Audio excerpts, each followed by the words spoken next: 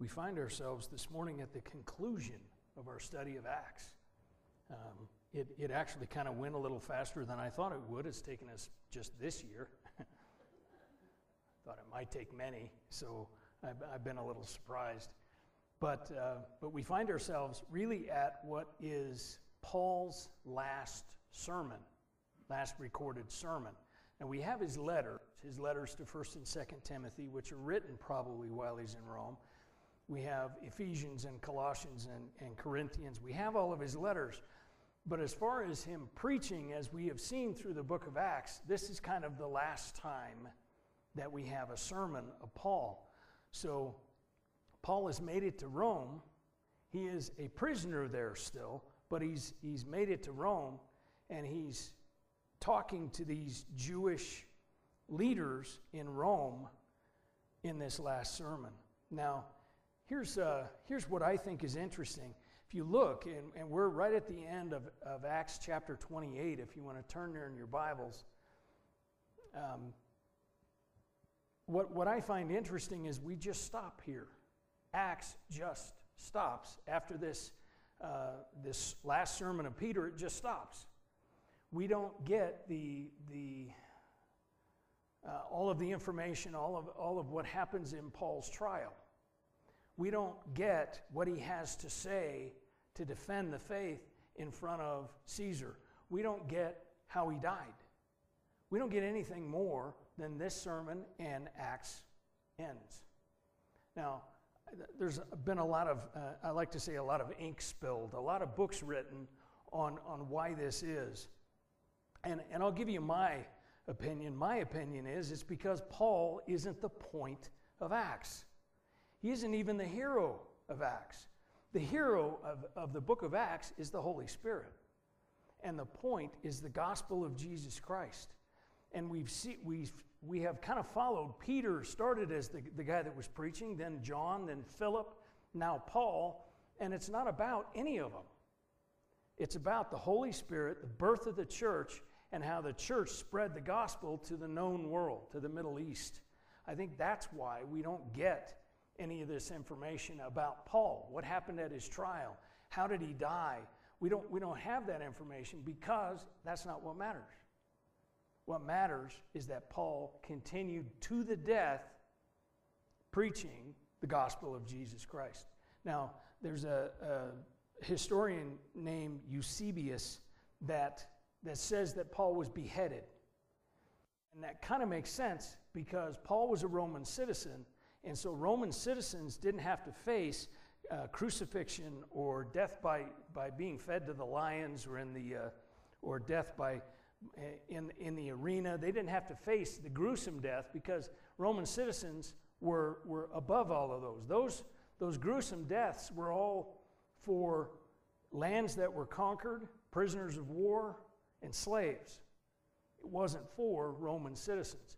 So Eusebius says that Paul was beheaded, and that makes sense. But he's the only historian that says anything about it. Now, we have several historians that say Peter was crucified upside down. Upside down because he said he didn't feel worthy of being crucified the same way as Jesus. So he was crucified upside down. And they say, the historians say that it was about roughly the same time that Paul was beheaded. But the truth is, we don't know. We just think that makes sense, but we don't know how the trial came out. We don't know what Paul said in the trial. We don't know how Paul died for sure, but that's not the point. The hero of the book of Acts is the Holy Spirit. The point, the message of the book of Acts is the gospel of Jesus Christ. Paul is inconsequential. So is Peter, so is John, so is Philip, so are all of the ones that we've seen preach along the way. So what we have is the last sermon of Paul here. It isn't his last teaching, as I said, but it's his last sermon that's recorded. So let's read Acts 28, starting in verse 23, and it is up here behind me. After arranging a day with him, many came to him at his lodging. From dawn to dusk, he expounded and testified about the kingdom of God. He tried to persuade them about Jesus from both the law of Moses and the prophets. Some were persuaded by what he said, but others did not believe. Disagreeing among themselves, they began to leave after Paul made one statement. The Holy Spirit was right in saying to your ancestors through the prophet Isaiah, when he said, go to these people and say, you will always be listening, but never understanding. You will always be looking, but never perceiving. For the hearts of these people have grown callous. Their ears are hard of hearing, and they've shut their eyes. Otherwise, they might see with their eyes and hear with their ears, understand with their heart, and turn, and I would heal them. Therefore, let it be known to you that this salvation of God has been sent to the Gentiles. They will listen. So, context for this is that Paul is, as I said, he's still a prisoner. And the way it worked out for Paul was he was actually in a house, and a soldier was living with him as a guard. So he wasn't in prison, he was in a house with a guard guarding him, a soldier living with him. So he couldn't run around and preach, he couldn't run around and teach, but what could happen is people could come to him and he could preach to them. And that's what happens here. This group of Jewish leaders comes to hear from Paul. Now, what I think is interesting is in the context, just in the verses ahead of this, Paul starts out talking to these Jewish leaders and says, I've been tried by the Jewish council, but they rejected my message, so now I have appealed as a citizen of Rome to Caesar's court. He's explaining all this stuff, and the Jewish leaders say, well, we haven't heard anything about you, so we'll listen.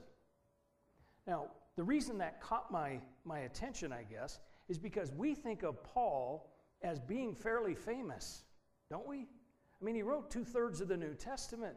We think of Paul being, a guy that everybody knew. But here all these Jewish leaders are in Rome, never heard of this guy. Who are you? Yeah, we'll listen to you. I haven't heard anything about you. I'll listen to you. So Paul's fame wasn't quite what we picture in our heads, because these guys had never heard of him. They have no, I haven't heard anything about you, so go ahead. So Paul then, in verse 23, it tells us that Paul expounded and testified about the kingdom of God. Now, the kingdom of God is kind of a way of summarizing the gospel of Jesus Christ. So he's telling them the gospel, but using the term kingdom of God kind of appeals to the Jewish audience, because the Jewish audience would have known what the kingdom of God was. They would have known from the kingdom of God from way back.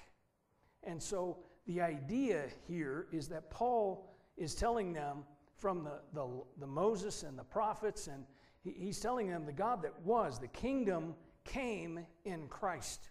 And so now the kingdom is in Christ. And so he's telling them this kingdom of God, and it would have caught the attention of the Jewish audience that he's speaking to. A Gentile audience may not necessarily connect with kingdom of God. If you had never heard that term, it wouldn't mean anything to you. But to a Jewish audience, it meant a lot. Now, I also think there's some cultural context that we have to understand, because this is a time in history when Rome is really in upheaval. Nero is the emperor. And Nero started out kind of being liked by the Roman people. But then Nero kind of got, like most of the Caesars, Nero kind of went off track. And in fact, he moved out of Rome and moved to a villa. So they thought, why is our Caesar, our leader, not living in Rome, the city that he built, that the Caesars built? Why is he not living here? And then the Roman fire happens. The fire of Rome that destroys Rome. Nero is living someplace else, and Rome is destroyed by fire. So you have a group of people that are saying, well, it's Nero's fault. That's why he moved away. He moved away so that he could burn this down. And then when Nero starts rebuilding Rome, he actually rebuilds it with Greek architecture, because that's the villa that he's living at, is Greek architecture, so he likes that. And so you've got a faction that is saying, well, Nero burned down Rome so we could rebuild it the way he wants it in Greek architecture instead of Roman. And then you've got a faction that says, no, here Nero was out of town, it couldn't have been him. And so you have these factions.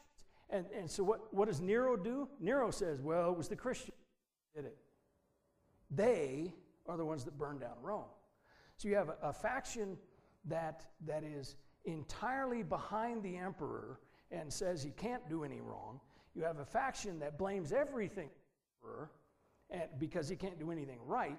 And you have the emperor blaming a different group for the fire, for everything wrong that happens.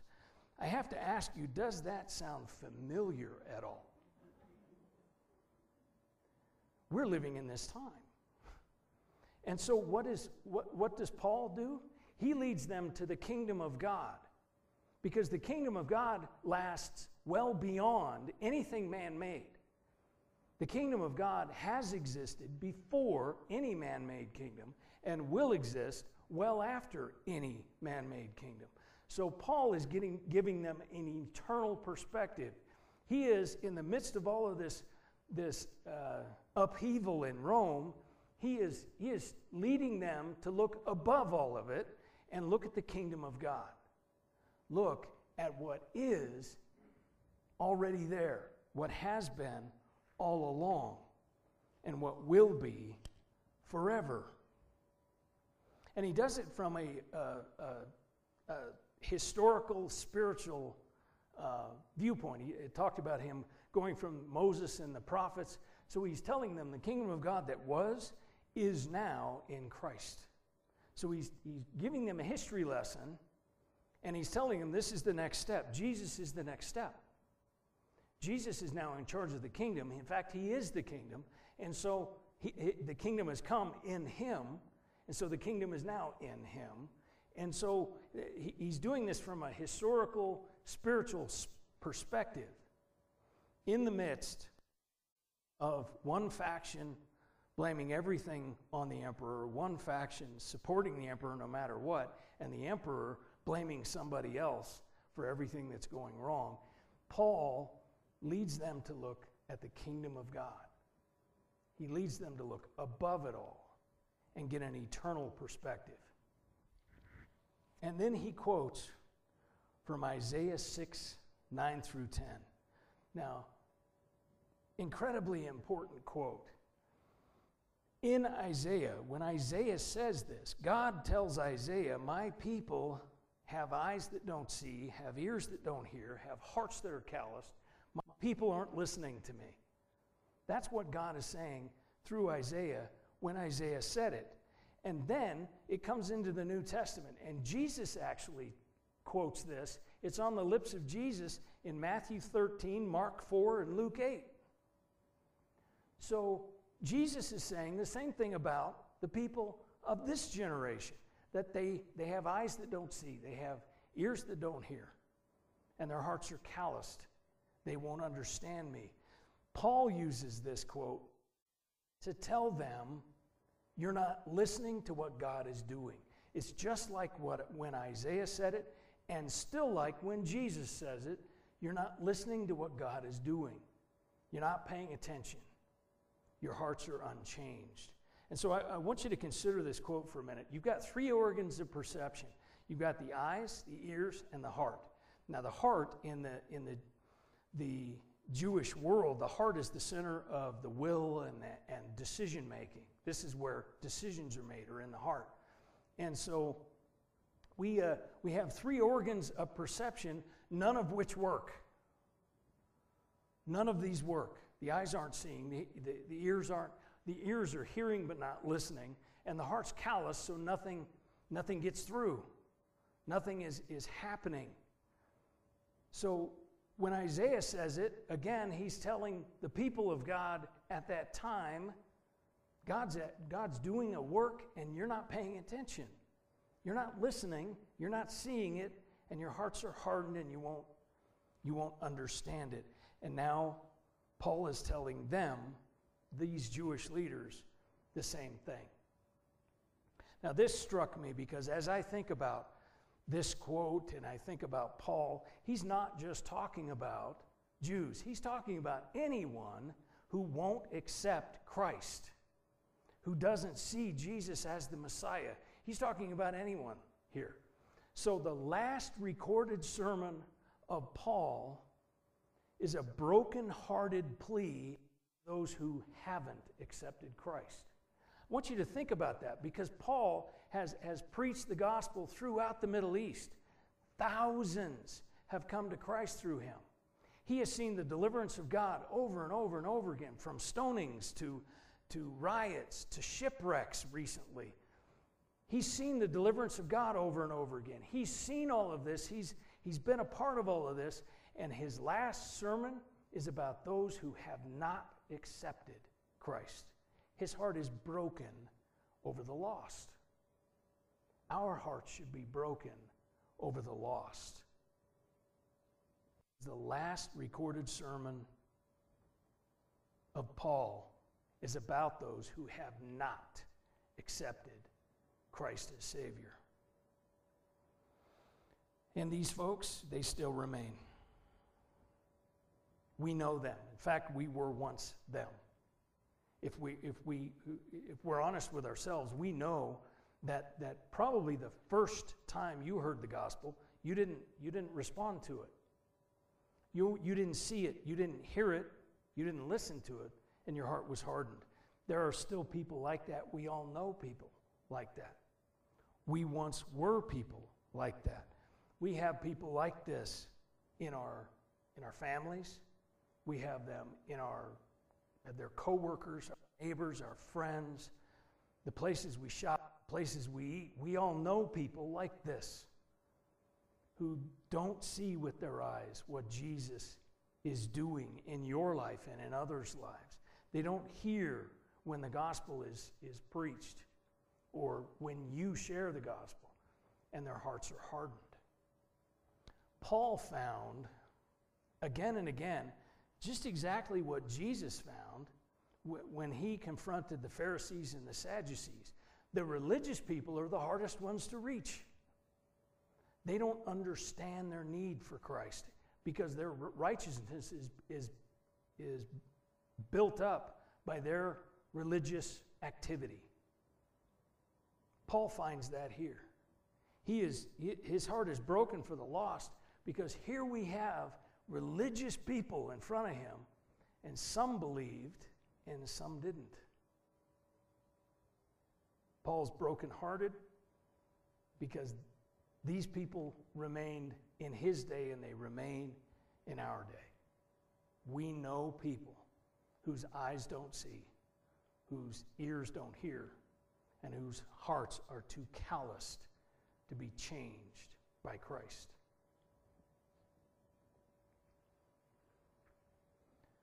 But we also see the problem.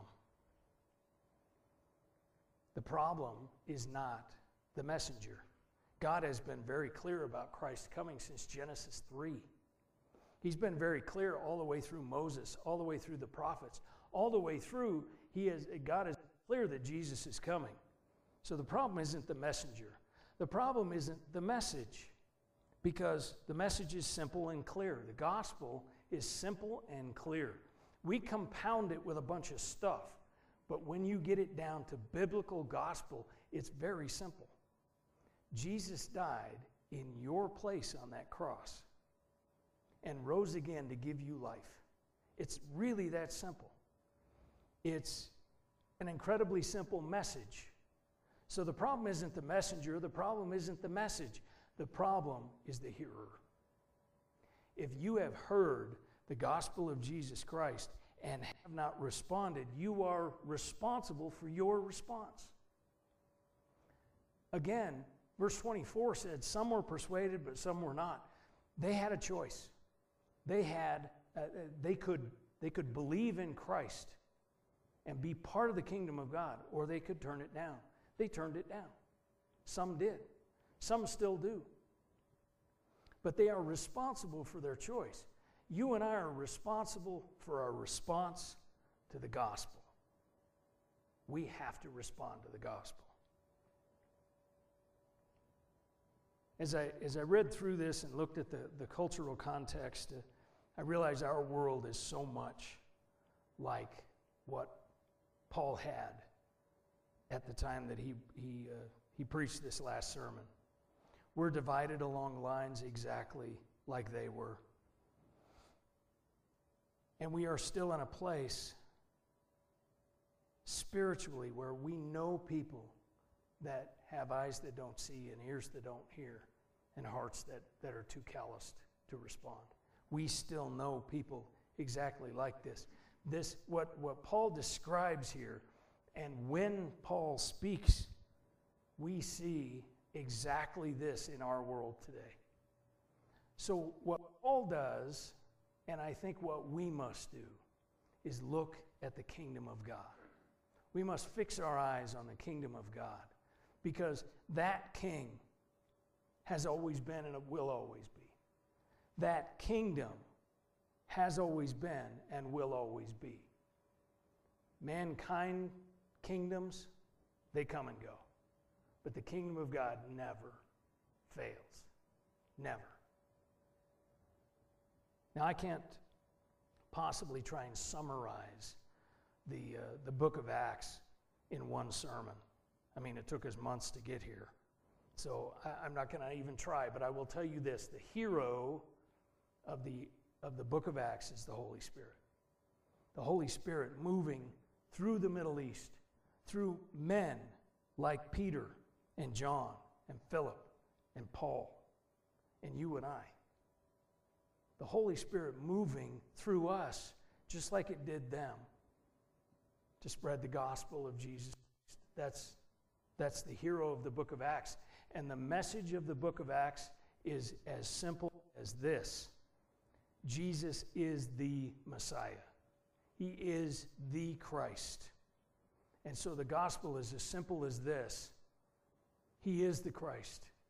He was born of a virgin, lived a sinless life, fully God and fully man, died a substitutionary death on a cross for your sin and mine, rose again on the third day to give you life, and is reigning today. That's the gospel. It's as simple as that. Are you in this process? Do you have eyes to see and ears to hear? Is your heart transformed by the gospel of Jesus Christ? It can be today. I'm going to ask that you bow your heads. I'm going to ask that you just pray along with me and say, God, I know I have sin in my life. I've said things wrong. I've done things wrong. I've thought things wrong. And I know the Bible calls that sin. But I trust that Jesus died in my place on that cross. He died that I might have life. And he rose again on the third day, proving his sacrifice for me was accepted by God, proving that he came to give me life. So I ask you to forgive me because of his finished work on the cross. And I ask you to come into my life, empower me, change my heart, transform my heart. Give me eyes to see and ears to hear. And I ask you in Jesus' name. If you prayed that prayer for the first time today, you need to let somebody know. Come and let me know. Elbow your neighbor, let them know. Maybe this morning, you know Christ. But as you think about the last 2 weeks, you have gotten yourself worked up over the stuff of this life. Will you commit this morning between you and God to focus on the kingdom of God, not a kingdom of man? Take this moment right here.